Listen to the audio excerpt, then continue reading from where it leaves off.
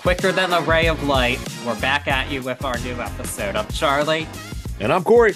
This week we will be diving into the Queen of Pop herself, Madonna, and her 1998 album Ray of Light, one of her most successful albums. And it's an interesting time, I think, to talk about Madonna. She's been finding her way into the news quite a bit lately, actually, because of her. Unfortunately, she was in the hospital pretty recently with what it sounds like septic shock, but she is appears to be on the mend. Her tour was postponed, but she's out and about. She actually made it to the Renaissance tour with her daughters, so Nice. it's good to know she is still kicking and just doing well. That's just what we like to see. And with that, yeah, why not? That's, I think, a great time to celebrate something that she gave to us 25 years ago, but I think still resonates and holds up today, most importantly. I agree. It does still resonate. It still lives up. I'm not the most knowledgeable when it comes to Madonna. Of course, I learn more and more about every artist as we break them down together. I'll just start off by saying this was a totally unexpected sound, feeling, just a wild look into Madonna that I wasn't expecting. And the reason I feel like it still resonates to today, minus some of her, sometimes she goes back to her old ways every once in a while, but this really speaks as a very adult album, from an adult Madonna. Not to get too hard into it, but it's definitely a mature Madonna that we see here. And I think that's one of the reasons why it really still resonates. This isn't baby Madonna. No, and I think it was quite a shock if we're going to go back to the 90s, to that time. It seems like this was a shock for a lot of people because it's like the album was even promoted as being a side of Madonna no one has seen before, and people thought, well, what haven't we seen by this point? Of course. I mean, because by this point she'd been around for 15 years at this point. It's like we've seen it all. What else can she do? But life events can certainly change people, and that was what happened in 1996. Madonna became a mom for the first time, material girl to material mom, as they called it. Obviously, this changed her, but of course, when you're Madonna, you're not just gonna stay at home all day with your kid. You're gonna do something because you're a restless creative spirit when you're Madonna, and that was what happened. She naturally, with a new baby, but she just got back to work and was just feeling inspired and seeing things in a different way, being a mother. Now it just opened up this new dimension, and she reached out to some old collaborators very early in the process, and not all of their work ended up really making the album. Babyface, they did not make it, which definitely maybe not taken well by everybody, but definitely shows she was definitely wanting to do something very different and really something not really commercially proven, frankly. Yeah, I mean, in retrospect, there's sounds on this album as far as the musicality that resonate with 90s sounds and 90s compositions, but you're right. I don't think this had been proven in 100%, especially not by Madonna. No, no. And early on, it seemed like she was going in a more, I guess, traditional, what would be expected of her. But then she connected with this guy, William Orbit, who was a big figure in the UK underground rave scene. And he'd previously remixed Justify My Love, but she just loved his sound and thought it was something different. And she thought like he would be the right producer for these new songs she was working on, even if they were written with proven pop hitmakers like her longtime collaborator Patrick Leonard and Rick Knowles, who'd worked with Stevie Nicks and Belinda Carlisle. She really knew this guy was going to be it. And it didn't actually get off to that great of a start because they had such different working styles, and he just wasn't as organized as she wanted him to be at first, actually. Like, she was prepared to like go in a different direction, but they ended up clicking, and she knew like we're gonna do it. And I don't think Patrick Leonard was too thrilled about being dumped as producer in favor of William Orbit, but In hindsight, though, he couldn't. I shouldn't say he couldn't. I don't. This album would have been nowhere near the same if no. she stuck in her normal way. She knew that. Yeah. And she knew it was time for a change because well, Madonna was still certainly a hit maker in the 90s. Like she never stopped charting high, but she did lose some ground after her peak, which does happen. But I think she just turned a lot of people away with stuff like the erotica album and the sex book. And a lot of people said she's gone too far.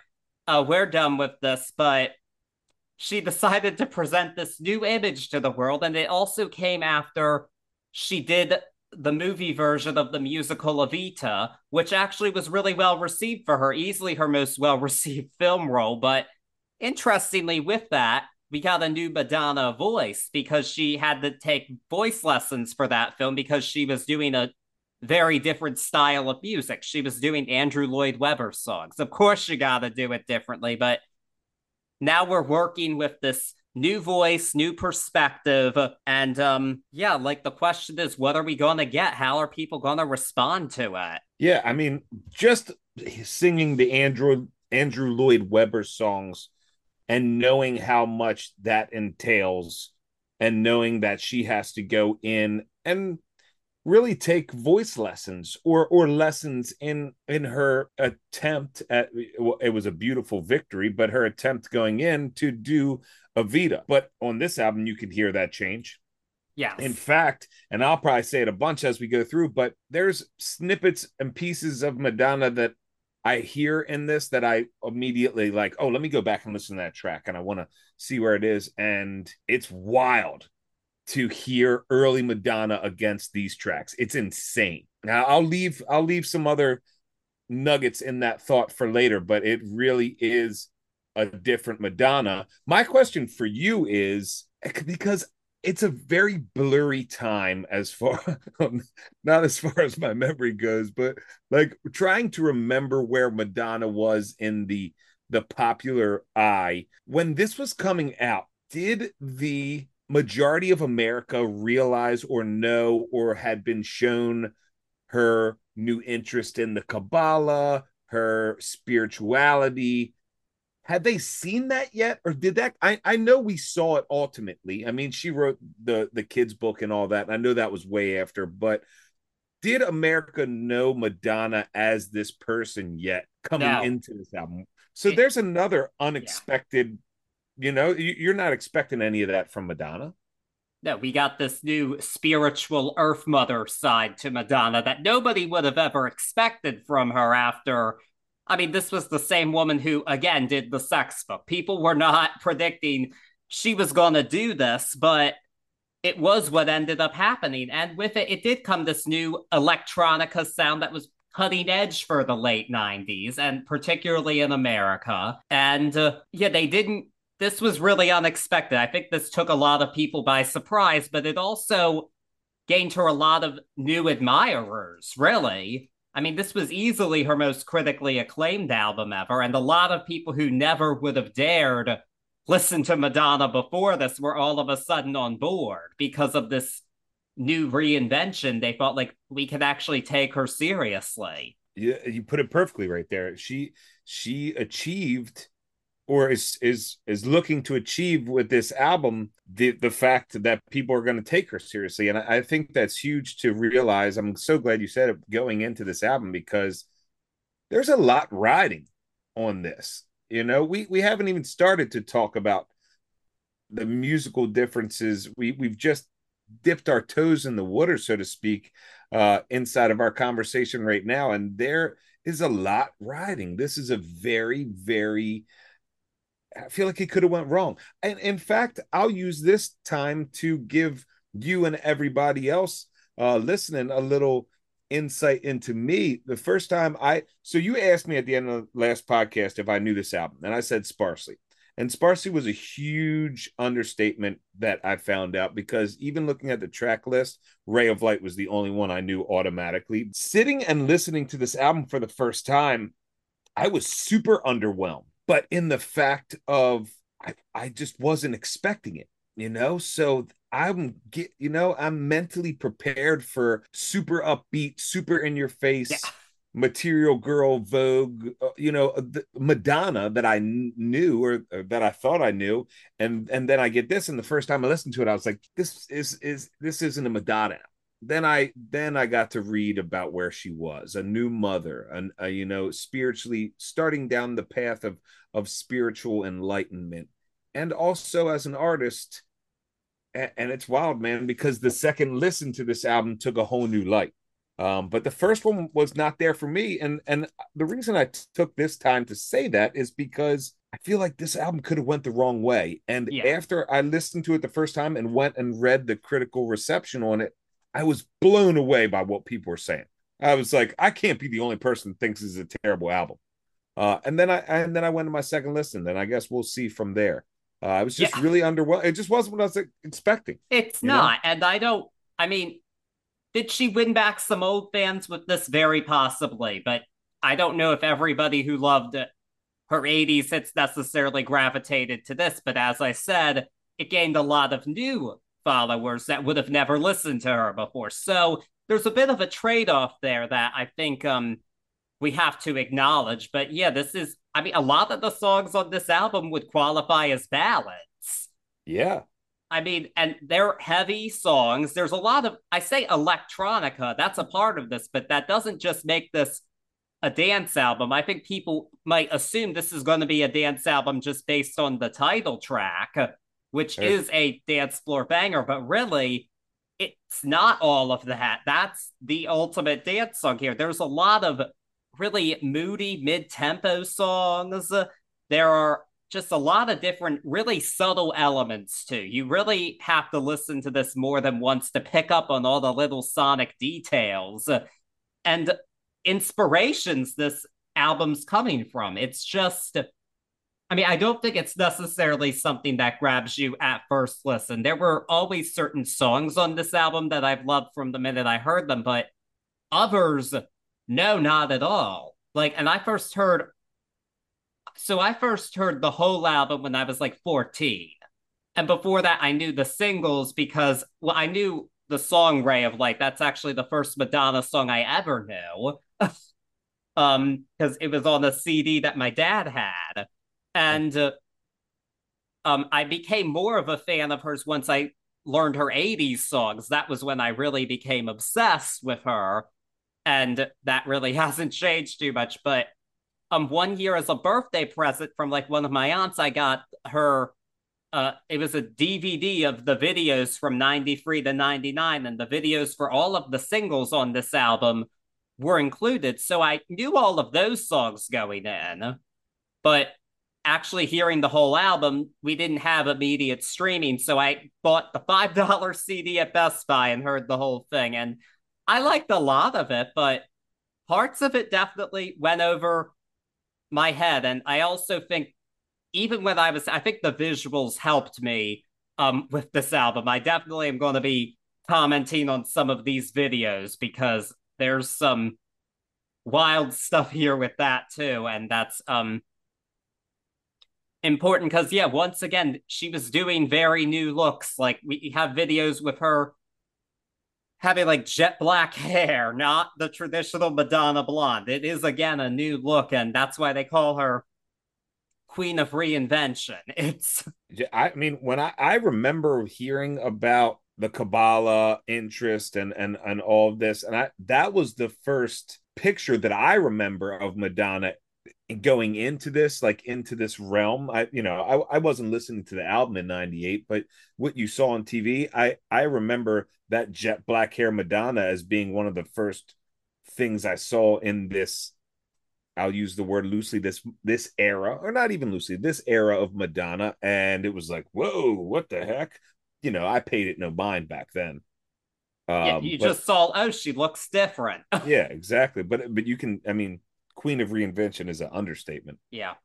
Because all these years later, whenever she makes an appearance, people always have to talk about how she looks. That's always going to be. Well, I mean, she was a sex symbol for so many That's, years. yeah. You know? But it's still today because she was one of the most talked about people at the Grammys just for her appearance. Yeah, heard that. I mean, people didn't like it, but they were still talking. That was for sure. Yeah, I think that's something she'll never be able to get away from. No. right or wrong, she's Right or not. wrong. Yep, I Yeah. agree. Yeah. But that's an entirely different discussion. We're not here to discuss plastic surgery and facelifts and all that. So Or just the reinvention. Pin that for a bar conversation, because that's a good conversation to have. yeah, I'd like to have that conversation, me and you. yeah, definitely. But anyway, yeah, as we've said, this album was really critically acclaimed, and in fact, Madonna was one of the top nominees at the Grammys that year. She was nominated for 6 awards and won 4 of them. Yeah. And she this was even nominated for Album of the Year, but it did lose to the Miseducation of Lauryn Hill.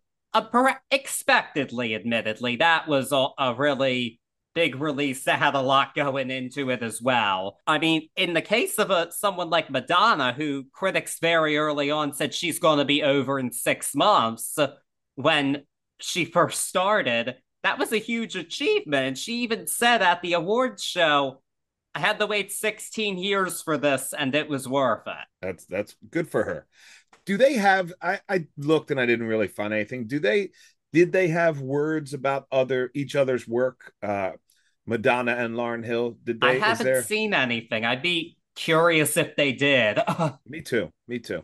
Definitely. And interestingly, yeah, there was just, but the thing is, the people did respond positively to this album. This was her most successful album since Like a Prayer. And it's now at this point sold over 16 million copies worldwide, over 4 million in the US. In fact, at the time when it first debuted, it sold 371,000 copies first week in the US. At the time, that was the highest debut for a female artist, only to be broken months later again by Lauryn Hill. But interestingly, it wasn't enough to top the charts. She couldn't overtake the Titanic soundtrack. Oh, heard that. I, debut aside, I have to ask you, do you think those numbers come from this just being a very, I'll go before that and say that, in my opinion, her albums can be very polarizing and very um drama worthy, and she's always reveled in that, in my opinion. That was the Yes. Madonna that we knew. Do you think that the later numbers for this really came because, and again, I'm putting my opinion on this question, but this is a very approachable album. Do you think those later numbers came from the approachability of this album? Oh, definitely. I mean, this was, I mean, as we talk about how daring it is in some ways, there are definitely radio friendly ballads here. It wasn't easier to approach Madonna. She was doing something different. Still, people were talking, but she wasn't really pushing buttons like she was before. I mean, compare this to, up to this point, her most polarizing album was Erotica. Yeah. And that sold 6 million worldwide, which is not terrible by any means, but it was her lowest selling album up to that point. This sold almost triple as much. Yeah, I mean, you could play this for your grandma, Yeah, you could. just using, that example. But I remember, and I was young, but I remember the negative push away from erotica. Like there was what it was supposed to be in the coffee table book and that whole thing, and that's who she was being then. But I remember there was a push away from it, so I'm not surprised to see the smaller numbers for erotica, because it was almost like something you don't want to get caught with. um it was it was super racy. Yeah. That's an understatement of the year. I mean, But this one, not so much. yeah. And really, honestly, the whole erotica era, I think so much of it, I think the sex book really overtook the conversation. And the album's actually not, it definitely has its moments. It's definitely not as sexual as you might think it is by the title, actually. Heard. I don't think, but I think the conversation was really dominated by, again, what we were seeing on MTV and in bookstores, and of course in the movie theaters with the best bad movie of all time, Body of Evidence. Heard that. Whether that was her choice or the machine's choice, that's what we were fed as Madonna. So again, another reason why this is so risky. Yeah, and she was trying to be more approachable in the days after Erotica. I mean, Bedtime Stories was much calmer. The big hit off of that was Take a Bow with Babyface production. She even put out a CD of her best ballads with some new songs to show, like, hey, I'm more approachable, but it was a bit more. I mean, that was safer, admittedly. This, I think, had enough of the cutting edge to it that the more indie audience could gravitate to this as well. I agree with you. Erotica was after Dick Tracy stuff, right? Yes. Okay. That was Gotcha. after Truth or Dare, Blonde Ambition, all of Vogue, all of that. And I mean, that was a huge peak, and a come down was probably inevitable, but it was people were very quick to pounce on her and say like she's over and it's she's gone too far. We're done with her. But I think with this, I think we just had to learn don't you can't count Madonna out because she was almost 40 when she released this album and again became one of the top pop stars of the moment and in the teen pop era. It was sort of weird. I remember it. Like, it Yeah. was sort of weird. Just seeing an older Madonna mixed up inside of all these young pop stars. Yeah. It was pretty weird and pretty wild. Yeah. It is. Yeah. I wasn't around for it, but I have to imagine it must have been pretty wild to hear because the success continued after this, like, of course, but I have to imagine it is kind of wild to think Madonna was sharing radio airtime with NSYNC. Yeah. But it sounds Yeah. like she was, but that was how it was, I guess, at this point in time. Yeah. I mean, even as a young guy who didn't know, her whole catalog, Material Girl to Breathless Mahoney to the coffee table book that I won't say scarred me as a young kid, but I'll never forget seeing that book for the first time. In my younger teenage years, and then to this, it's a wild romp there, a Yeah. wild career. But it's just so wild to see her sitting in that group, like you said, with NSYNC and all the other girls, and just watching the whole way was pretty wild.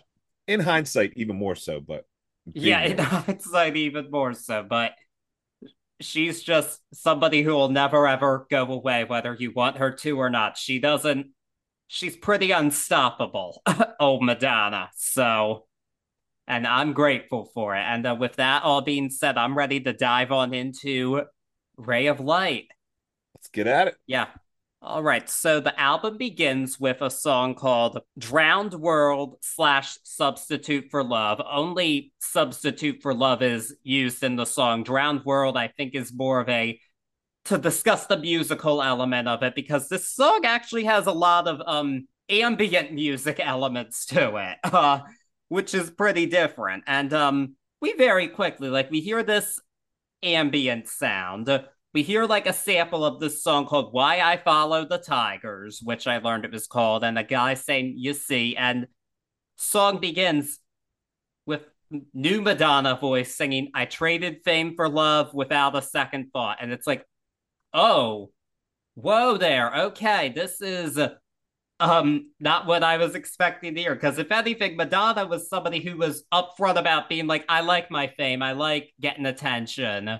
That had been clear to everybody. So for her to say that, it's like, okay, you definitely actually have changed. And it's in this really neat introspective song because she knows that fame is as she's saying, it's a substitute for love, but it's not real. And she knows that what she has now, being a mother, that is real. And she's learning this difference. But it's not just ambient. We also have a major electric guitar riff. And I've always adored this song. I first heard it when I was 10, but I always thought like it just sounded really cool, first of all. And I mean, I think it's the insight here is incredible. I think this is genuinely a strong singer songwriter track. And I think that's saying something because this isn't the artist you'd expect that from. But I think this is genuinely That, and I think it's a perfect album opener. It really sets the tone for what we're about to do in a really trippy and rockin' way. It does. It does. It's a great album opener. The intro is, like I said, the first time I listened to it, it's way slower than I expected. But for this album, it really is a great slow intro. I love everything you said, and I'm right there with you as far as this beautiful look into Madonna that we weren't necessarily sure if that was the case, or I wasn't, because you're right. She loved we thought she loved the spotlight, the limelight, the whole kit and caboodle that's wrapped up with being a pop star, especially in her example. But it's this drowned world. And I'm glad you said the ambient music that's cut by this guitar, because for me, and I'll already give some flowers here, because this I really only go out on these wild tangents when I'm very inspired by what's going on. So looking into this musically, I have to think that the guitar is her, and this ambient music that we're hearing is this drowned world, this very not sharp composition that's going on in the background throughout this whole entire thing. And we'll see this as a goodbye to this drowned world as we go through, and we'll see the crispness of the musicality really shine. So I think you had said earlier in the podcast, you listen to this over and over and over again, you really pick up some very, very finite examples and finite inspirations inside of the music. And I think this is one of them. I'd like to think that this was a conscious decision on a very rounded composition, as opposed to sharp, as opposed to very sharp composition. This is more rounded, and that's that drowned feeling. I love this as an intro track. Really cool. Yes, most definitely. And I mean, I think the drowned world thing was something she took to heart. She even named the tour after it. Yeah, Wow. she did. This was a single in some countries. It made it to number 10 in the UK. And there is a video which is pretty neat, but it's kind of definitely influenced by Princess Di being chased by the paparazzi. But it's a pretty neat video that ends with her holding her daughter, Lourdes, which I think is nice. So That's awesome. I must say, I can't believe I left it out. Her voice blew me away already in the first track compared to what I had heard from Madonna. And I wonder, it was a thought I had during my listenings, but I wonder if everybody had gotten used to it because of how beautiful Don't Cry for Me Argentina was. And even though that was like part of the musical, I feel like that was everywhere. So you yeah, could it see was her a radio chops. hit. It Yeah, was. you could see her chops. So I wonder if it was as jarring back then. But for me, I have to say, coming in, I was blown away by her vocals already. I mean, yep, but we're going to get a lot more of them, folks. We're just getting started here. We're now on to track number 2, which is Swim, which this is a song I would say it's described as being about the healing power of water. And this one's kind of loaded. It does mention some societal ills like children killing children while the students rape their teachers, which I was kind of shocked to hear that one against this kind of, again, serene song. But she's saying we need to wash away our sin and swim to the ocean floor. And again, it has this ambient alt rock sound. And it's kind of shocking to hear her sing it in this new voice, not this edgy rock thing that you might think. Like, you would think these lyrics would come from like an Alanis Morissette type voice, not this, but I don't know. It's really interesting. I like this one, not as much as I like the first song, but I do think this is a really neat song too, I think. And I just think the sound, I really do think Orbit in his own way created this water atmosphere through sound, and that's incredible that he did that. Bit of trivia, this song was recorded on the day that Gianni Versace was murdered. And I think there's some people have noted like there's a bit of a parallel here because she really was taking it to heart. Like, hey, Versace's gone. We really do need to reconsider what's going on. That's a wild one. That is definitely a trivia piece Yeah, there is some wild lyrics in here that take you back, like you touched on, but this is, like you said, a really cool number two song here. There's a little bit, for me, there's a little bit of the same tone leaking through on this intro, but we get this rock guitar again right away. And here, this rock guitar is actually over these building electronic sounds. At 48 seconds, when the bass drops on this, I love the use. You said this wooder soundscape, but I really love the use of the bass he did here. For anybody who isn't listening along or knows the track, it's the bass is really reminiscent of the old Sopranos intro. Woke up this morning. It's that same bass effect, but here it really lends itself to this underwooder effect, the way that bass drips in and out. A really nice pace for a song, even a down tempo song that is 5 minutes. There's not wasted time in this. I mean, this album really averages 5 minutes almost the whole Yep. way through. But this one here was our first dip into it all the way, and I feel like it was well done. This is a beautiful track too. Agreed.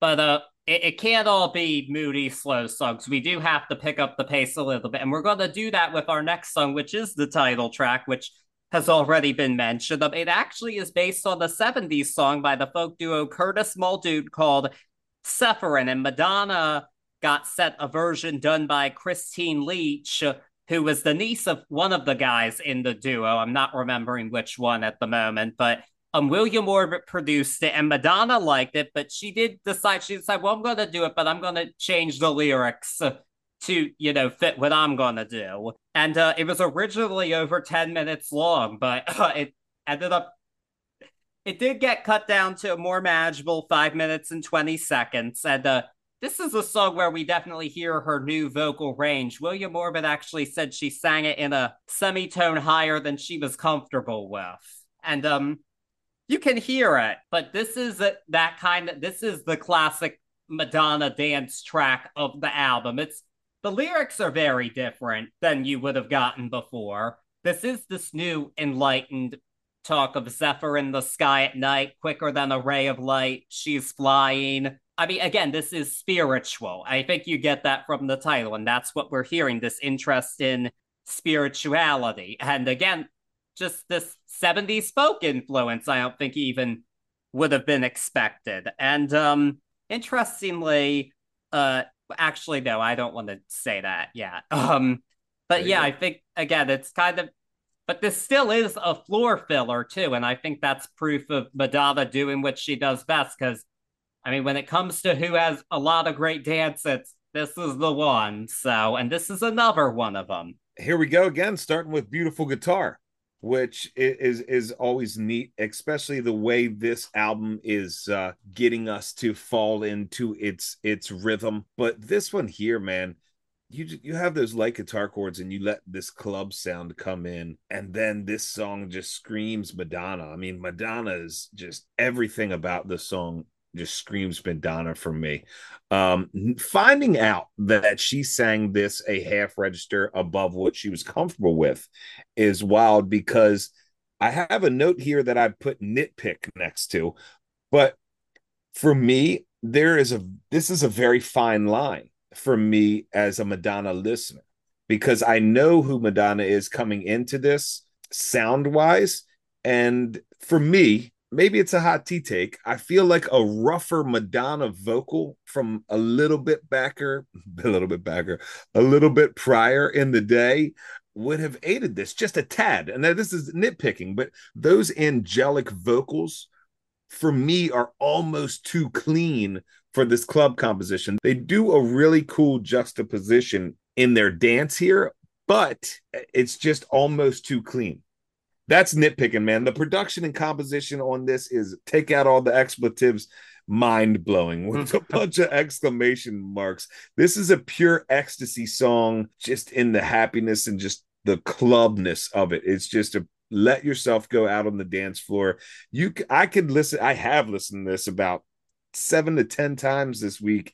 Every single time I find a new sound that is not mashed together in this. This composition has so many pieces, but it's not all jumbled mess. There is some beautifully, beautifully produced sounds throughout this, and I keep finding new ones. It's a great, great track. Yes, it is. And so speaking of happiness in the song, there was one person when they first heard the song on the radio who wasn't happy with it, and that was Dave Curtis of Curtis Muldoon. He thought, like, what, she's doing my song. I don't like that. But he changed his tune when he ended up getting 15% of the royalties for the song. And that ended up being a very nice payout, I'm sure, because this song was a huge hit. Number 5 in the US, number 2 in the UK. The video was also really well received. It was kind of like this day in the life montage that ends in a club. It's a pretty neat thing. I don't think it's the best video from this album. We're not there yet, folks. You're gonna have to wait for that. But it was definitely a cool thing that a lot of people really enjoyed, and it's always gonna be special to me because it's my first Madonna song I ever knew.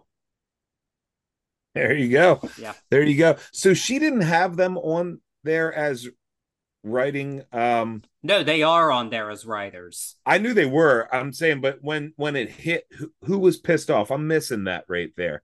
Well, Were they pissed because they weren't getting paid? They just had writing credits on it, or no, I think he didn't. He was pissed just hearing it. He didn't know he had a writing credit. I was under the okay. impression. Wow, okay, that makes sense. Once he found out he did, he wasn't so angry. And again, I'm sure he got a very nice payday from it after the success of this song. Yeah, it seems to me, and even just so in this album, that she is very conscious of inspirations, and if she wants to use stuff, she's very conscious of making either amends or rightful payment, or it's weird to hear somebody getting pissed not knowing they didn't have credits. She seems to be very on top of that. I mean, the guy had been kind of like forgotten though before this. Think about it. Like, yeah, the song wasn't a hit back in the day. It was a really obscure thing. So I can understand, like, he wasn't expecting a payday at that point, is the impression I'm under. Oh, okay. That makes sense too. But he ended up getting one, and I'm very happy for him. Good for him. Good for everybody involved with creating a fucking banger. Hell yeah. Hell yeah. But speaking of collaborators, we've got a pretty neat one, I think, on our next song. Somebody from the Prince camp co-wrote track number 4, Candy Perfume Girl, co-written with Susanna Melvoin, who twin sister of Wendy and Lisa, and at one point engaged to Prince. So she's kind of a big deal in the Prince story, and I love seeing intersections between Prince and Madonna because there's quite a few of them, and of course 2 of my very all-time favorite artists who were both on Warner Brothers in the 80s. So there's a lot of interception that I love to see. But Susanna, I don't know the exact breakdown of who wrote what of the song, but Susanna stated that she kind of wrote this song after her brother Jonathan died from a heroin overdose in the mid-90s. And she said the song was inspired by the allure of drug addiction, were her words, but really it's not good. And this, from what I'm hearing, it seems to be about a very just codependent and toxic relationship. And I mean, I can see it being about drugs with these words, because like literally, what's a candy perfume girl? Literally, it totally makes sense that we're singing about drugs here. But yeah, this one actually, it's been noted, has elements of grunge music, which mind-blowing, because I can't help but think of Weird Al singing "No, we don't sound like Madonna. Of course not. We're Nirvana." He was the antithesis of grunge, and yet we have elements of that sound here, along with some of that trip-hop ambient stuff that we are used to at this point. I think this is a cool song. I will say that. But hot tea take, I think this is the gun to the head song for me, because while it's a very cool song, it is a bit oddly placed on the album, and it doesn't really fit with the spirituality that we're hearing on the other songs, certainly. And again, I appreciate its sound. It's not one I skip when I listen to the album, but it's just kind of always been there for me. I don't know, for some reason she included it on the Drowned World tour. I'm thinking of all the songs you could have done. I don't know why we picked Candy Perfume Girl other than for her to play the guitar. But other than that, what? It's a cool song, but it's not a Madonna classic. Definitely not a classic. You've touched two of them, but I think add on the fact that it's right behind Ray of Light, and I'm not talking about Ray of Light as the banger we know it, but just as the musical composition it is. It tends to stagnate towards the middle of Candy Perfume Girl for me as far as sonically on the album. You know, just for this little blurb here. I definitely see the grunge, inside of it. For me, it had like a Fat Boy Slim type of feeling for the beat, and I enjoyed that. The amount of sound here is great, and the production is nice, but it just doesn't hit because for me, it just doesn't hit, and it falters because it's behind Ray of Light on this album. I tried to find another spot on this album for it, but I don't think it has one. I think you touched on that quite nicely. It almost doesn't fit this album, which is weird because so far everything seems so seamless, and it doesn't seem seamless musically. Like you're not like taken away from the album, but in hindsight and critically, it just doesn't work out the best here. I mean, it's in between the dance portion of the album, frankly. It's like we have Yeah. several dance songs in a row, starting with Ray of Light, except for this. And I so know. it does kind of stick out like a sore thumb. And yeah, I just feel like they definitely could have found a better song. Actually, there is a very nice B-side called Has to Be. It was the B-side for the song Ray of Light. That would have been a better fit for the album than this song. I think a lot of fans actually would agree with that. But hey, what are you gonna do? Instead, we got Candy Perfume Girl on every edition of this album. So this could have been the Japanese bonus track or the B-side. That's all I'm saying. It Agreed. because in comparison to everything else here, it is a bonus track. But you know what? As I said, we've got a lot more coming up here, and again, more dance songs because this is weirdly it positioned between the grunge song is in between, yeah, dance floor fillers. But this next one's a very different one. This one is called Skin, our track 5. It was originally called Flirtation Dance, and this is the first of 4 songs here co-written with Patrick Leonard, who was a longtime collaborator, co-wrote many of her greatest 80s hits. We talked about him quite a bit on our Like a Prayer episode. If you want to go check that out, please do. And this song here, this is the most sensual song on the album. I mean, because we are, and I mean, it's interesting. On paper, these lyrics sound like erotica, like kiss me, I'm dying, put your hand on my skin. But that's not what we're getting here. This is really about a desire for true intimacy. This is not about wild sex. Like we were getting, this is not, my name is Dita, I'll be your mistress tonight. This is very, very emotionally vulnerable. I mean, the line, why do all the things I say sound like the stupid things I've said before? That line always gets me because it's like, oh, I've been there before.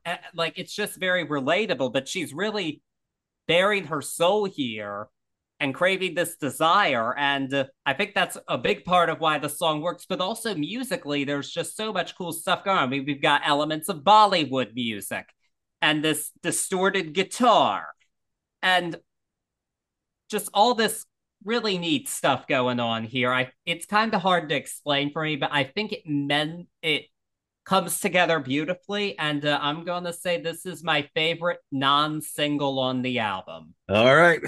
Oh boy. This is our first other side of the coin. That was unexpected, but this song, it's the first to really open with these electronic sounds, and I dig that.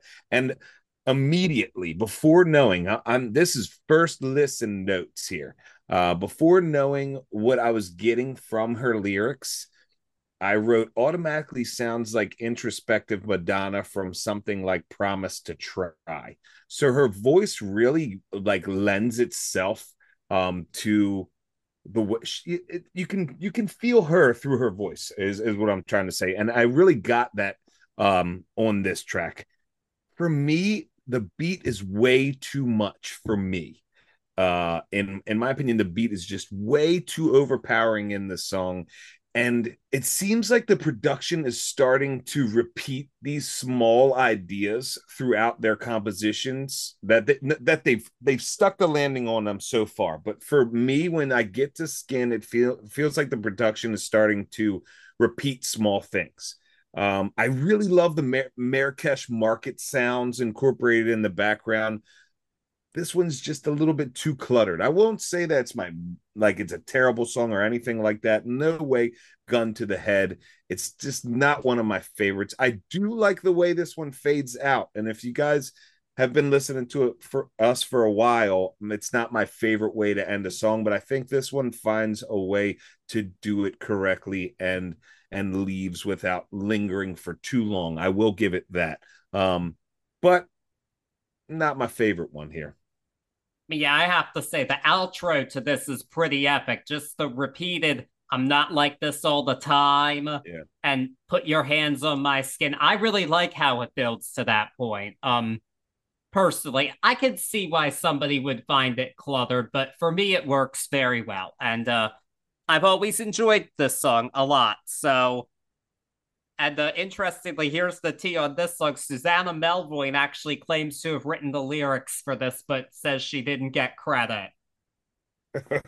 But Oh who man. knows? We weren't there. Really, who knows? I mean, she got credit on the other song, so And again, I'll go back to my point. Madonna seems very, very conscious of making sure everybody gets their flowers, whether it's I'm yeah. not putting you on the album and I'll pay you, or we see all these things.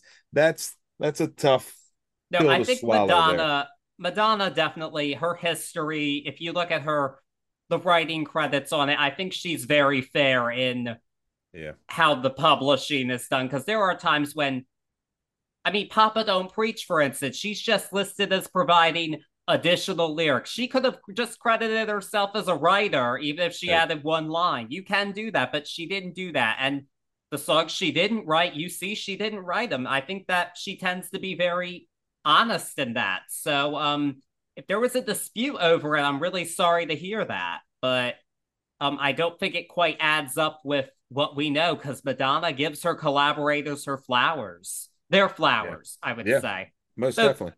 they're her flowers. She pays for them. Lord knows she can afford it. Heard that. Heard that. But it's not all about money because, according to our next song, track number 6, nothing really matters. Yeah, this is a song about how love is all we need, going back to the Beatles here, that old plateau. And this one, again, we started off immediately like, when I was very young, nothing really mattered to me. And but everything's changed, nothing really matters, love is all we need. This song's direct lyrically, perhaps you could even say maybe a bit too on the nose, possibly, but I think it works. It doesn't bother me. I think she gets her point across very well. And we have like a nice little dance groove to it, but it's not as intense as what we got on the previous two dance songs that we've had so far. Skin and Ray of Light, there's not as much going on, but I think that's actually really smart for this point in the album because I think in a way this serves as a palate cleanser because we're not going to be as intense. We're showing really this more, sedate thing kind of. And a part of me does wish this song was a bit more musically dynamic because I love a big Madonna dance song, like even the ones before this. Who doesn't love Vogue? Come on. And this is not Vogue, but I still, for this album and this point in it, I think it really works. And fortunately, now I'm going to talk about one of the remixes. This song really was a major hit in gay clubs, especially because of specifically the Club 69 remixes done by the late great DJ Peter Rohofer, who did some awesome remixes for not just Madonna, but other artists as well, like Cher and Britney Spears. So I kind of prefer that version to the album version just because it's a bit more oonce and dynamic, more of a floor filler. But it would have been out of place on this album. And yeah, this was a single, and it got a pretty interesting video where Madonna is a geisha, another known image that wouldn't fly today, but it did happen. And yeah, fourth single for the US, fifth overall. It actually kind of flopped. It only made it to 93 on the Hot 100. Radio didn't play, and there was actually a delay in printing the CD singles, and so it didn't sell as well. And sales have always been a strong point for Madonna, but I have a copy of it on CD and vinyl. I totally freaked out one day. I looked on the website of our local record store here, Soundgarden, and they had some Madonna record singles from the 90s, and one of them was Nothing Really Matters. Like, I gotta get all of them, and I did. And among my prized vinyl possessions are my Madonna records. I'm always happy to find a Madonna rarity. There you go. There you go. That for me is like this song. This is the vibe and the Madonna-ness, if you will, of the last track. But here it's to the perfection that I equate with her. This sound inside here of Madonna for me, inside of Nothing Really Matters, aside from this is a really beautiful moment that I think every parent has when you have a child and a life that you're responsible for, like nothing else really matters. And I think that's where she was going, or where she was through here. But this Madonna-ness inside of this, man, there is an elegance about this song. I mean, of course, the strings add an elegance, but the sounds, even the electronic sounds that are selected for this composition here, have an elegance to them. Some stuff that screams almost cinematic level stuff. I mean, I just get this beautiful picture of like long black gloves and a black dress silhouette Madonna here. Like, think like Papa Don't Preach and Material Girl put together in one image. It just really has this elegance and Madonna-ness. I jam with this song. I love this song. Yep. It is a good one indeed. So basically, nothing really matters, but the song does matter. Check it out. But while we say nothing really matters, there is something that would matter to us. And that would be if you subscribe this podcast wherever you're listening to us and rate us on your favorite platform, especially Apple Podcasts. We could really use some more ratings on there, especially because some jerk gave us 1 star, which was just plain rude. So you know what? Help us rectify that, because we are not a 1-star podcast. Not to toot my own horn here, or our own horn, but we are not 1 star. And we want you to hopefully help us change that, because we know you're listening, and hopefully you don't think we're a 1-star podcast. But enough about that. You can also follow us on Facebook and Instagram at Turntables and Tea Podcast, and on what's now called X, not formerly Twitter, at Turntables Tea. Nothing else has changed, just the name and the logo. We'll have all our updates on our upcoming episodes on there. So just stay tuned. And with that being said, I'm ready to get back into the album, track number 7. Yeah, man. Yeah. And as I said, the last song was a palate cleanser, because we are really getting spiritual here, folks, with Sky Fits Heaven. I think the title says it there. Like, this one, it's got a dance beat to it, though. Like, how many spiritual songs are gonna fill the floor at the gay club? Not many, but this one will do it. It's that kind of jam. But you know, she's taking the gospel, and I really like that. And I've just really loved the chorus. It's very simple, but it's just very real. Like, isn't everyone just traveling down their own road?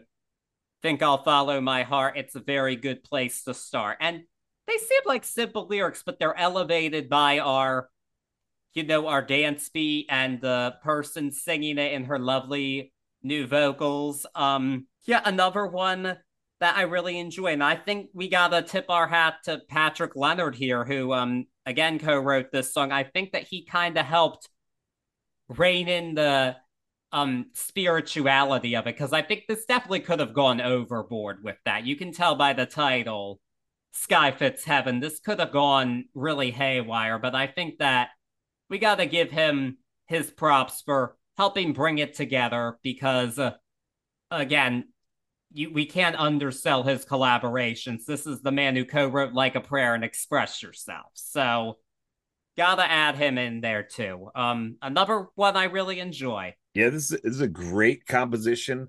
Um, of course, that driving techno composition that you're talking about that's going to fill the dance floor. It is a really awesome, well put together song. I can't shake the fact that the melody of this song, especially the melody of the refrain, for me could sit by itself without that beat and have been, in my opinion, a Madonna hit. I challenge anybody to just really take that melody out, hum it, and it is an earwig. It's a really neat look at how this album came together. For me, it's the true look. This 7 track right here, Sky Fits Heaven, is a very true look into the album as a whole. It is this evolution of Madonna here. And I really enjoy it. This is a very, very cool track to really understand what this album is to Madonna and to her music, period. Yeah, most definitely. But it's funny you say like this could have easily been a hit, even though it wasn't a single. It made it the 41 on the US dance charts. Oh, I believe it. I'm just Yeah. saying, like the melody alone could Oh yeah, have been. It's such a beautiful song. it really is. So, and people really took to it. I mean, DJs remixed it enough for it to make it to that point. So, a deserved fan favorite for sure. And we're gonna keep that spirituality going big time with our next song, Shanti Astanji. This song was inspired by Sanskrit prayers that Madonna chanted before yoga. And as a result, yeah, this song is mostly in Sanskrit, which, first off, what a bold choice for a pop album from anybody. I mean, whoa, mind blowing. Who would have thought it? And like that's like a separate niche project somebody would do. They that if they're going to make an album of chants, they're not going to put it in the middle of their album. But no, she really did do that. And but somehow I think it works. This has a good beat to it. I think it's compositionally sound. I don't know what she's saying, but I can tell as a part of this album that it is meaningful to her and her spirituality, even if it's not something that I literally don't understand, and maybe not even something I practice. I don't do yoga. But yeah, I mean, it's definitely the most spiritual song here. And I don't like it as much. I wouldn't say, is this the song I go back to again and again on the album? No. It's a bit too off the wall for that, especially when we have a beautiful song like the ones surrounding it. There's more than one of them. But I mean, I give her props for doing this. She wanted to take this idea like of her life, these ideas she's now following as part of her evolving spirituality, which is a variety of things. She was really delving into a lot of different religious thoughts in a deeper than the Catholicism that she was brought into. We're seeing like the Sanskrit and Kabbalah and all of that coming through here. And I think it's interesting, definitely. It is interesting. It is a very, very honest and open work. It is something that I love that it was done when it could be done. I'll have to say, and usually I don't do the pessimistic tone on this, but I'll have to say, unfortunately, I think this would dabble along the lines of people getting pissed for cultural appropriation just because of the pureness of it. I mean, she's singing the whole song in Sanskrit, and I love that. This is a really neat composition. I will not take any more away from it by even talking about the shift in the paradigm of thought as a people, but it is such a beautiful thing. This is literally, from what I could find, her own mantra, and she's singing it in this Sanskrit. And I know you said you didn't know what it said, but I found a summation translated, and it goes, I worship the guru's lotus feet, awakening the happiness of self revealed by beyond comparison, working like the jungle physician to pacify loss of consciousness from the poison of existence. In the form of a man up to the shoulders, holding a conch, discus, and sword, thousand headed, white, I bow respectfully, peace is that mantra. Such a beautiful, powerful thing. I I go back to this very honest work. That is the most honest work you. I have goosebumps talking about it right now. That's the most honest work that you could ever do as an artist, sharing your mantra with the world. In fact, that's what we strive as artists to do throughout our whole entire lives, is to share a mantra. But this actual mantra is such a beautiful, honest work, and that's why I like this one. Yeah, musically, composition, it's neat, but this is a very cool piece of art here. Yeah, it's interesting you mentioned the cultural appropriation. Actually, the aspect of this era that's gotten retrospectively or back then that's gotten the most flack is actually the geisha images in the video for Nothing Really Matters. Yeah. But I mean, I don't think she means it in a malicious way. I think she genuinely appreciates different cultures and Yeah. but it's I think she got that even back when Vogue came out. She even got crap for cultural appropriation. Most definitely. This for me, after Sky Fits Heaven, is a really genius way to transition into the last third of the album. Yes. And it's perfect in that aspect. Yes, and interestingly, this song was the B-side for the next track, which was the album's lead single, Frozen. Really? Yes. Wow. That's bold, man. A B-side on Sanskrit for Madonna. Very bold. That's mind-blowing. She was not playing around in this Oh, era. She was wow. out to show it differently, as if this new single didn't show that already. This is a song. It's our last song here, co-written with our friend Patrick Leonard, sadly, but they wrote this song, Frozen, and it was inspired by a movie called The Sheltering Sky, which I've never seen. I'm curious to see it if it inspired this song, though. And she said she kind of wanted to create something lush and romantic, and we get that element, especially with the lovely string arrangements here from Craig Armstrong. But we also have all that electronica and these bleeps and bloops, and this is quite a song. Because really, it's just kind of it's dark and foreboding in a way we had not anybody had heard from a Madonna song up to this point. I mean, the closest I think anybody would have gotten would have been Bedtime Story, which was written by Bjork. So that's its own entity. But no, this is a Madonna composition. And I mean, she's singing to this person like, you're frozen when your heart's not open, but if I could melt your heart, we'll never be apart.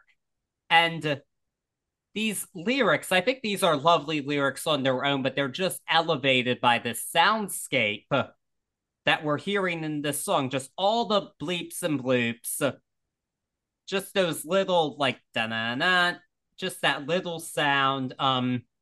Just so much going on in this song. It's a very yeah, it's a really it's a very neat composition, but again, it still has the classic, it's still at its essence a classic Madonna ballad in its own way. And I think that's part of why it did so well. This was I mean, being the lead single, of course, there was natural anticipation, but it was a really big hit. It made it the #2 in the US and #1 in the UK. So, and this song actually did really stand the test of time because in December of 2021, the Canadian producer Sickick remixed it and it went viral on TikTok. And as a result, Madonna then released more remixes of it. I really got sick of seeing her post her new Frozen remixes on social media. It's like, we get it. You're another remix. We didn't need 4 of them, I don't think. But you know what? If it got this song more attention, I'm happy for it. I think this is a beautiful and brilliant song. And then she used it after all those remixes. She used it for the lead single for like a compilation, right? Or something like that. I thought I read that. I thought that was pretty So cool that she would do that. yeah, there was a compilation released last year of her 50 number one dance hits, but none of those, they're old remixes from like it's an Gotcha. original, one of the original 1998 mixes of Frozen is included. Gotcha. Not one of the new ones, but it did help promote that project, and it was certainly better than some of the other remixes done after. I'll definitely take this over Material World with Saucy Santana any day. So I'll tell you right now, you don't have to remix this song for me. no, you don't. I enjoy it. Very cinematic composition inspired by Yes. cinema. I always tend to love those. The Indian inspired drums, the Middle Eastern inspired drums seem to really follow us into this track in a little Easter egg to the song before, and it's just really it for as full and powerful as a composition as it is, it really makes sure not to be too heavy and celebrate the vocals. And that's what I love about it. Like her vocals are really great. This is a beautiful ballad. This composition is so full and powerful, but she still is the main focus. And that attention to that fine line is where this song soars for me. Yeah, those definitely. And so it does. And I love that you mentioned the cinematic quality of it because it gives me a chance to talk about the music video for this song because oh boy, so I mentioned earlier when I was 10 I got the video DVD of 93 to 99 with all the videos from this album in addition to others, but this video, the first time I saw, like I was 10, blown away, floored. Madonna in the Mojave Desert, long jet black hair, long dress, just looking at her is stunning. But then there's all these additional effects. I mean, she turns into a flock of black birds, a black dog, liquid at one point. Oh, I remember that one. Okay. Yeah, it's wild. It's a wild video, and but just she is so striking to look at. I think, regardless of your knowledge of her, whether it was new at the time or not, it's just such a unique thing. And again, against a beautiful thing. And they were freezing cold when they did it, but they suffered and made a beautiful, beautiful piece of art. This is one of my favorite music videos of all time. This is why Madonna's the queen of the video. It's because of pieces like this. And that I love the song on its own, but that of course did elevate it for me. Truly a beautiful synthesis. And I've seen Madonna in concert twice, and this is between those two albums. This is the only one from that album I've gotten to hear live. Mm. And but it was Madam X tour. I went. It was the highlight of the show. It was a very beautiful moment. There actually was a video of her daughter Lourdes doing a dance along to it while Madonna sang behind the video screen, but you could see through it. It was a definitely the highlight of the show. For me, it was so good. Honestly, I felt like, that was worth the price of admission for me, even if there were some other songs I didn't like as much earlier in the show, if I'm being honest. Heard. But I was like, you know what? At least I got to hear Frozen, and what a treat that is. But I'm also 100% sure she's going to do it on the Celebration tour once it commences because of all those damn remixes. There's no way she's not doing Frozen, but I'll be happy to hear it then too when I go. There you And go. of course, I'm sure we'll hear the title track on the tour too. It's a greatest hits tour. Heard. So, but yeah, that's the power of Madonna. Just one performance, I felt like I got my money's worth, and I paid. That's all I'm saying. I Heard that. paid. Heard. But interestingly, the next song, when I talk of live Madonna, it's one that's never been performed on the tour, shockingly, because it was a single and a hit. This is The Power of Goodbye. This is the first of 3 songs in a row co-written with Rick Knowles. He had written a lot of hits for Belinda Carlisle up to this point, including Heaven is a Place on Earth, and also he also co-wrote quite a few songs with Stevie Nicks up to this point.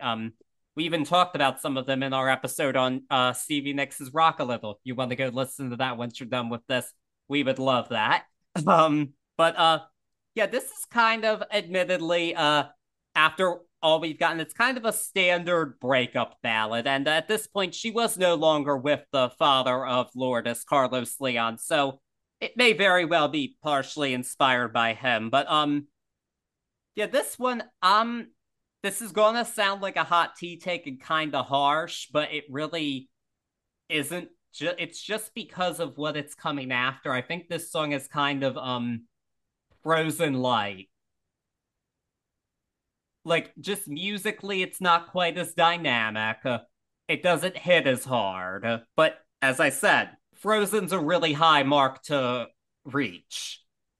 I think in its own right, this is a very nice tune. And it does have some elements of electronica, but it's still, this is definitely, I think, just think on its own terms, this is the most radio friendly song here, I think. And it's not surprising to me that it did well and was a single. It made it up to 11 in the US and 6 in the UK. And I think that like Madonna can knock out songs like this really whenever the hell she wants, but she does it really well. And to call it Frozen Light is nitpicking because that's a song that's a light version of Frozen, I think still qualifies as a lovely and beautiful song. Yeah. I mean, it's beautiful. It is a beautiful song. I almost see it as and I already played my hand, but I already see it as a middle piece to this and the next song. So for me, these three songs, and I actually found, I'll talk about it a little later after track 11, but I found some people that thought the same thing, which was crazy. But these three pieces really have a unifying quality, and this is the middle piece for me. So I can see where you're going with the Frozen Light. It's definitely there. My favorite line on the album, my favorite two lines on the album: freedom comes when you learn to let go. Creation comes when you learn to say no. I love that. And this for me is perfect, a perfect tagline for this album, because she is saying no to machine ditties and things like that. She is letting go of what seems to be this ego. She's learning to let go of ego inside of the spirituality. So the power of goodbye takes on a new meaning, at least with me, because with me, she's saying goodbye to old Madonna, to previous Madonna. And I like that. I like that about this song.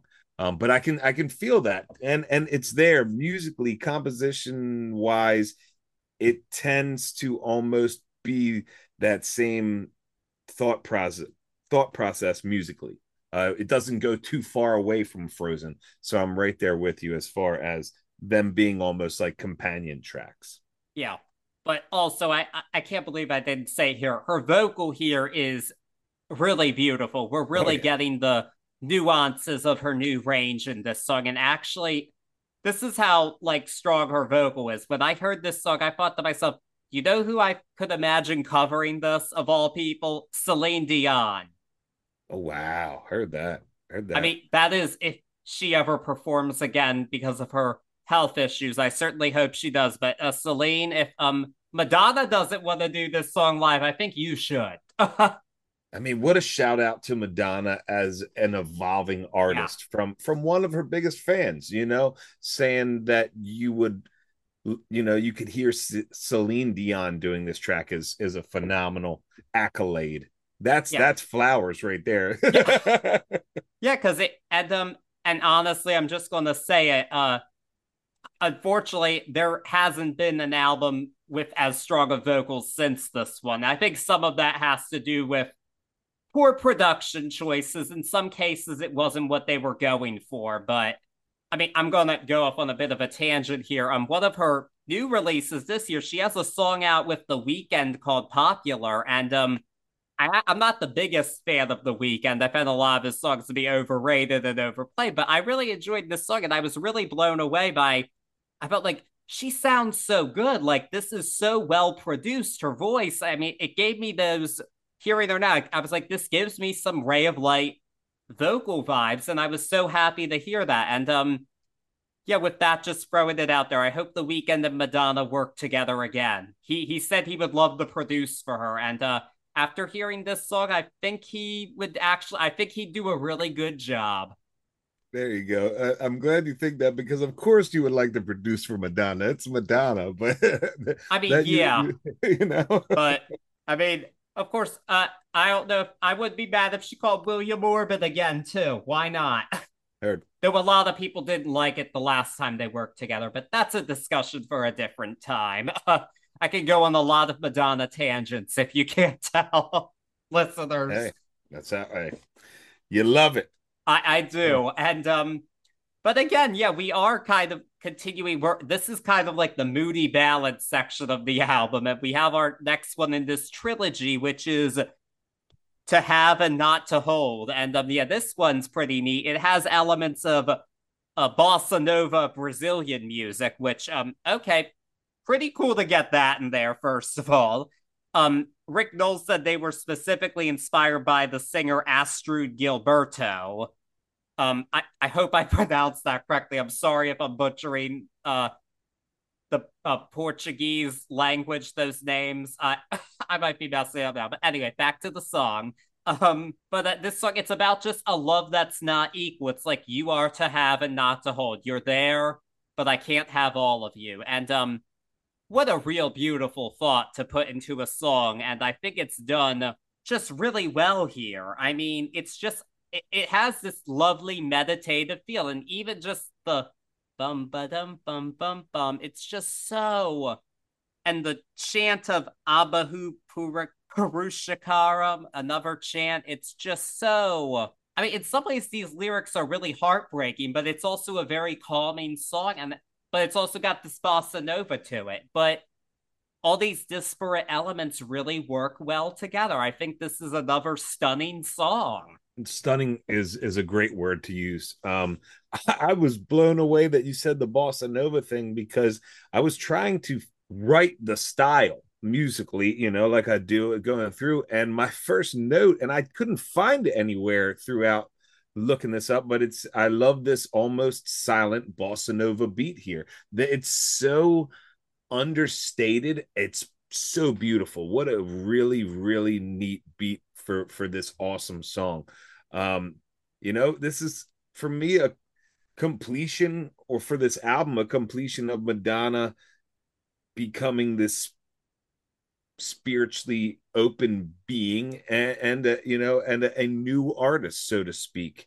And that meditation, that happiness that we're feeling inside of this song is only aided by these Indian inspired tones that she hits throughout the vocal here. I really love it. There were authors, Alan Metz and Carol Benson wrote in the Madonna Companion that Frozen, Frozen, The Power of Goodbye, and To Have and Not to Hold formed a dream trilogy, during which Madonna does a monologue with herself talking about divinity. And I love that. And that's what I was talking about. I found there's somebody else who thought as crazy as I did, I guess. But it really is. It's beautifully stated throughout these three songs, this wild monologue that she's having about this transformation. And it ends, this trio of songs ends with this beautiful composition here. Really well done. Yes, another beautiful song. And now we are onto our penultimate song, our last collaboration with Rick Knowles. This is Little Star, which was a song dedicated to her daughter, Lourdes. Knowles even said that this song was kind of just very stream of consciousness. And I could see that. I mean, this is definitely a song that really, really could have gone wrong, I think. She's talking about her daughter being like little star and butterfly. God gave a present to me. This really could have gone in a really trite Hallmark card direction. But is it the song I go back to on this album again and again? No. but I'm not going to skip it either because I do think that even if it might be a bit on the nose, I do think it's sincere.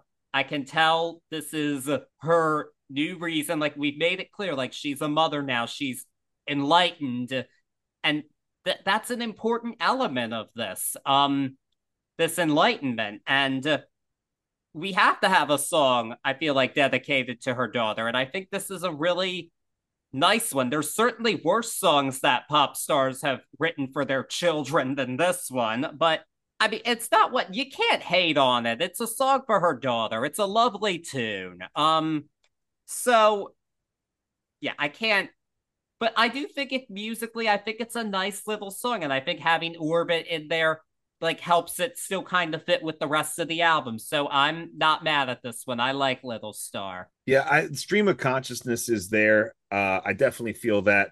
I feel like that sincerity mixed with stream of consciousness is why this song doesn't fail.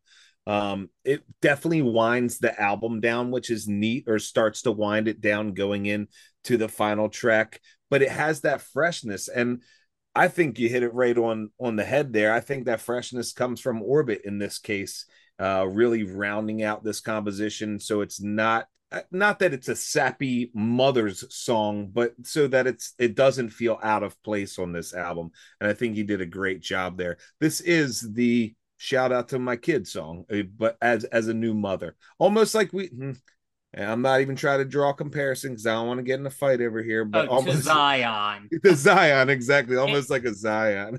no, it doesn't. These albums were released in the same year. There is a parallel there, and done in different styles, but both beautiful songs.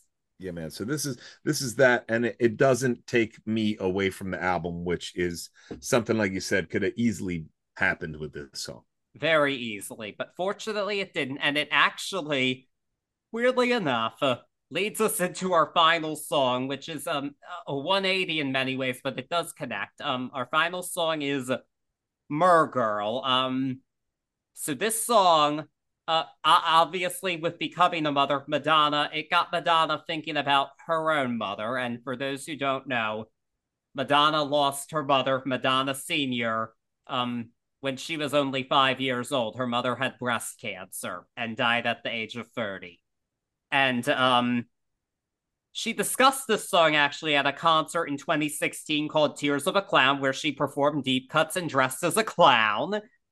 Okay, go off, girl, do your thing. But she discussed the inspiration of this song, and it's actually quite literal. It's she was visiting her father's farm. He owns a winery, so he has a farm. And one time she went for a run and it started raining, and she just kept going and ended up at her mother's grave. And she said, like, it looked like nobody had been there in a while. It was really grown over, but she was there, and she just ran back and wrote this song. And so in a lot of ways it is literal. This song really isn't, it's more of a poem than a song. It doesn't have a pop song structure. It's definitely long form. Like, I ran and I ran and I ran. Like, you could totally analyze the poetic devices here used in your English class. Totally could happen.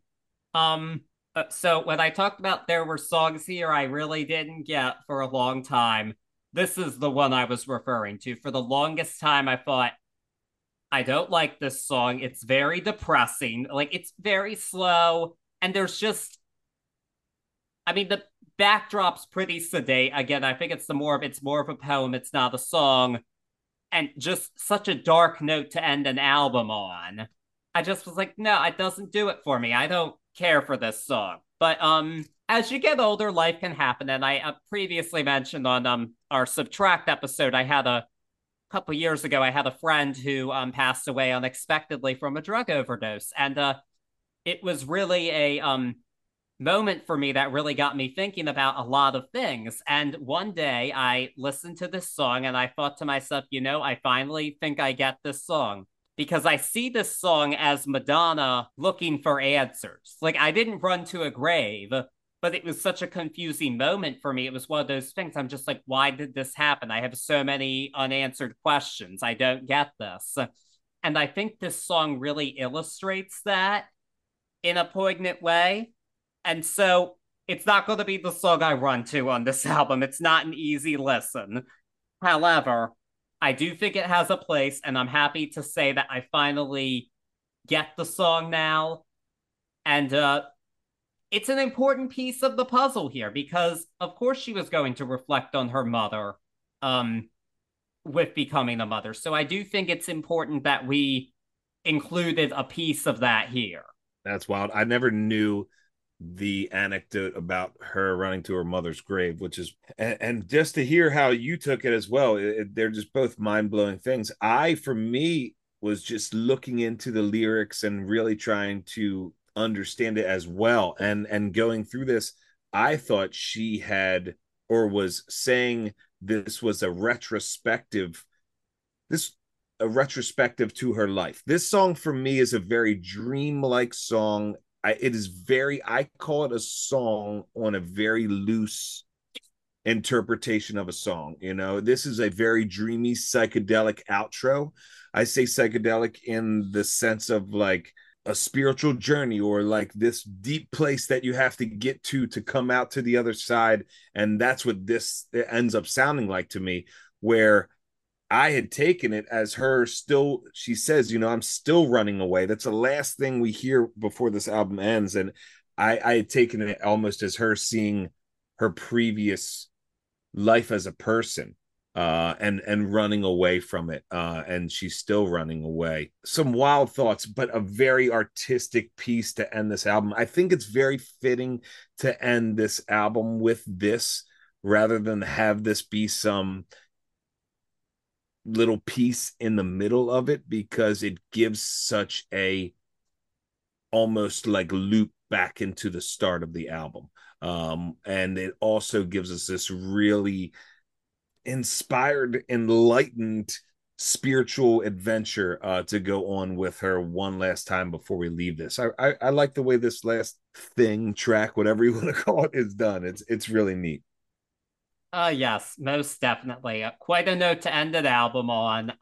And there we have it, Ray of Light, the album I walked into by picking on our Lauryn Hill episode. I walked into it and gave that take, saying I think this should have won the Grammy for the album of the year. And you know, there's an argument to be made for both, in all fairness. But I think I hope I showed that I was not completely crazy for saying that. I don't think I was. This just hit differently for me. So with that being said, I'm very curious as to what your grade of the album is.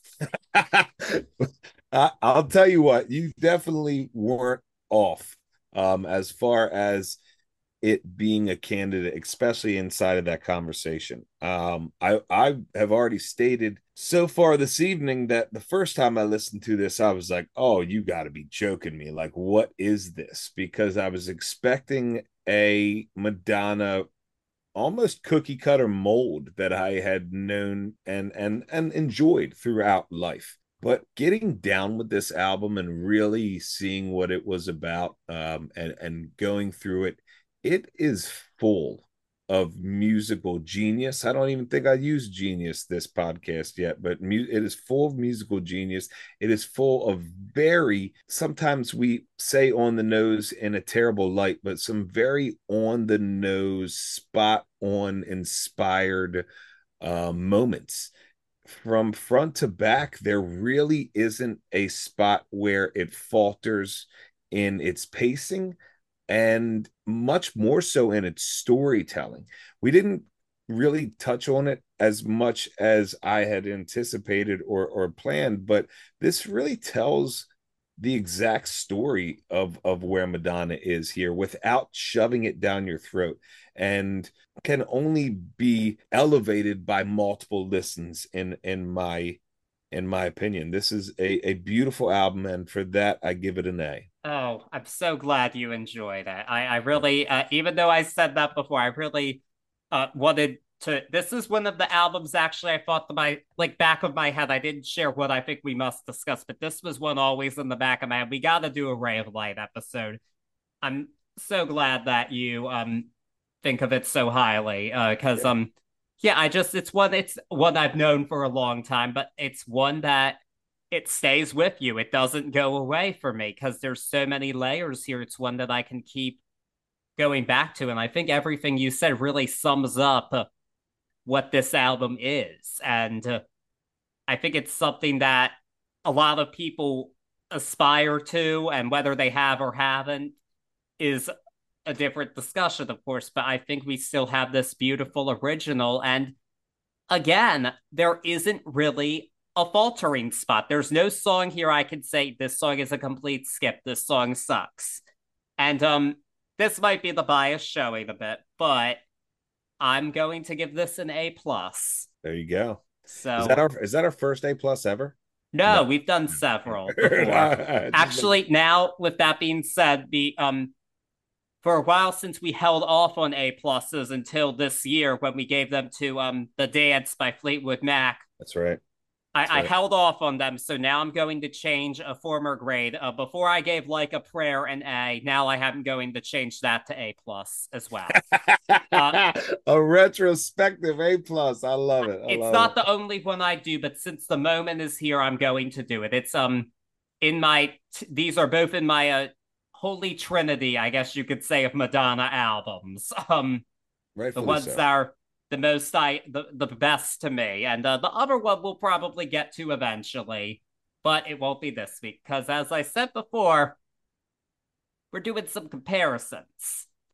And Madonna was not the only major pop star to release a personal work at this time. A deeply introspective look into herself and where she was.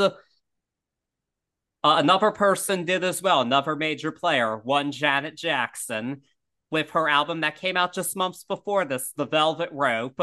And her personal things she had to say were different than this.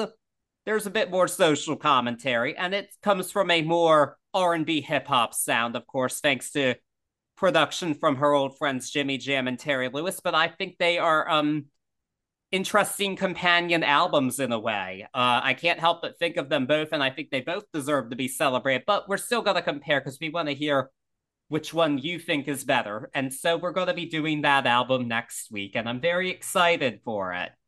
Super excited. Were all three of them up for Best Album? No, The Velvet Rope was not nominated.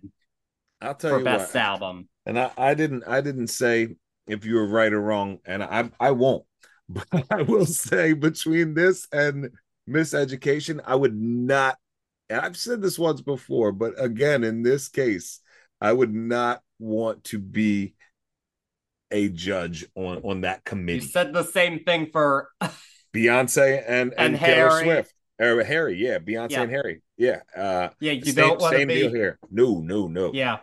That's way too close. Way too close. And it was a stacked year. It was all it was actually all women nominees. We also had Shania's Come On Over, Garbage's Garbage 2.0, and Sheryl Crow's The Globe Sessions. Wow. So interesting, cool stuff, I think. Janet's got her work cut out for her, man. She does, but let's see how she does it. That's all I gotta say. She's a resilient Jackson. She's got this. That she is, and I think it's another classic album that there's a lot to dive into with it. Though once again, we're skipping all the silly spoken interludes. She just wanted to fill CD space. As we saw before. But either way, we're very excited to be doing it. Thank you for listening to this one. We are looking forward to being together again with you all next week. But until then, go deep and get some sleep. Peace!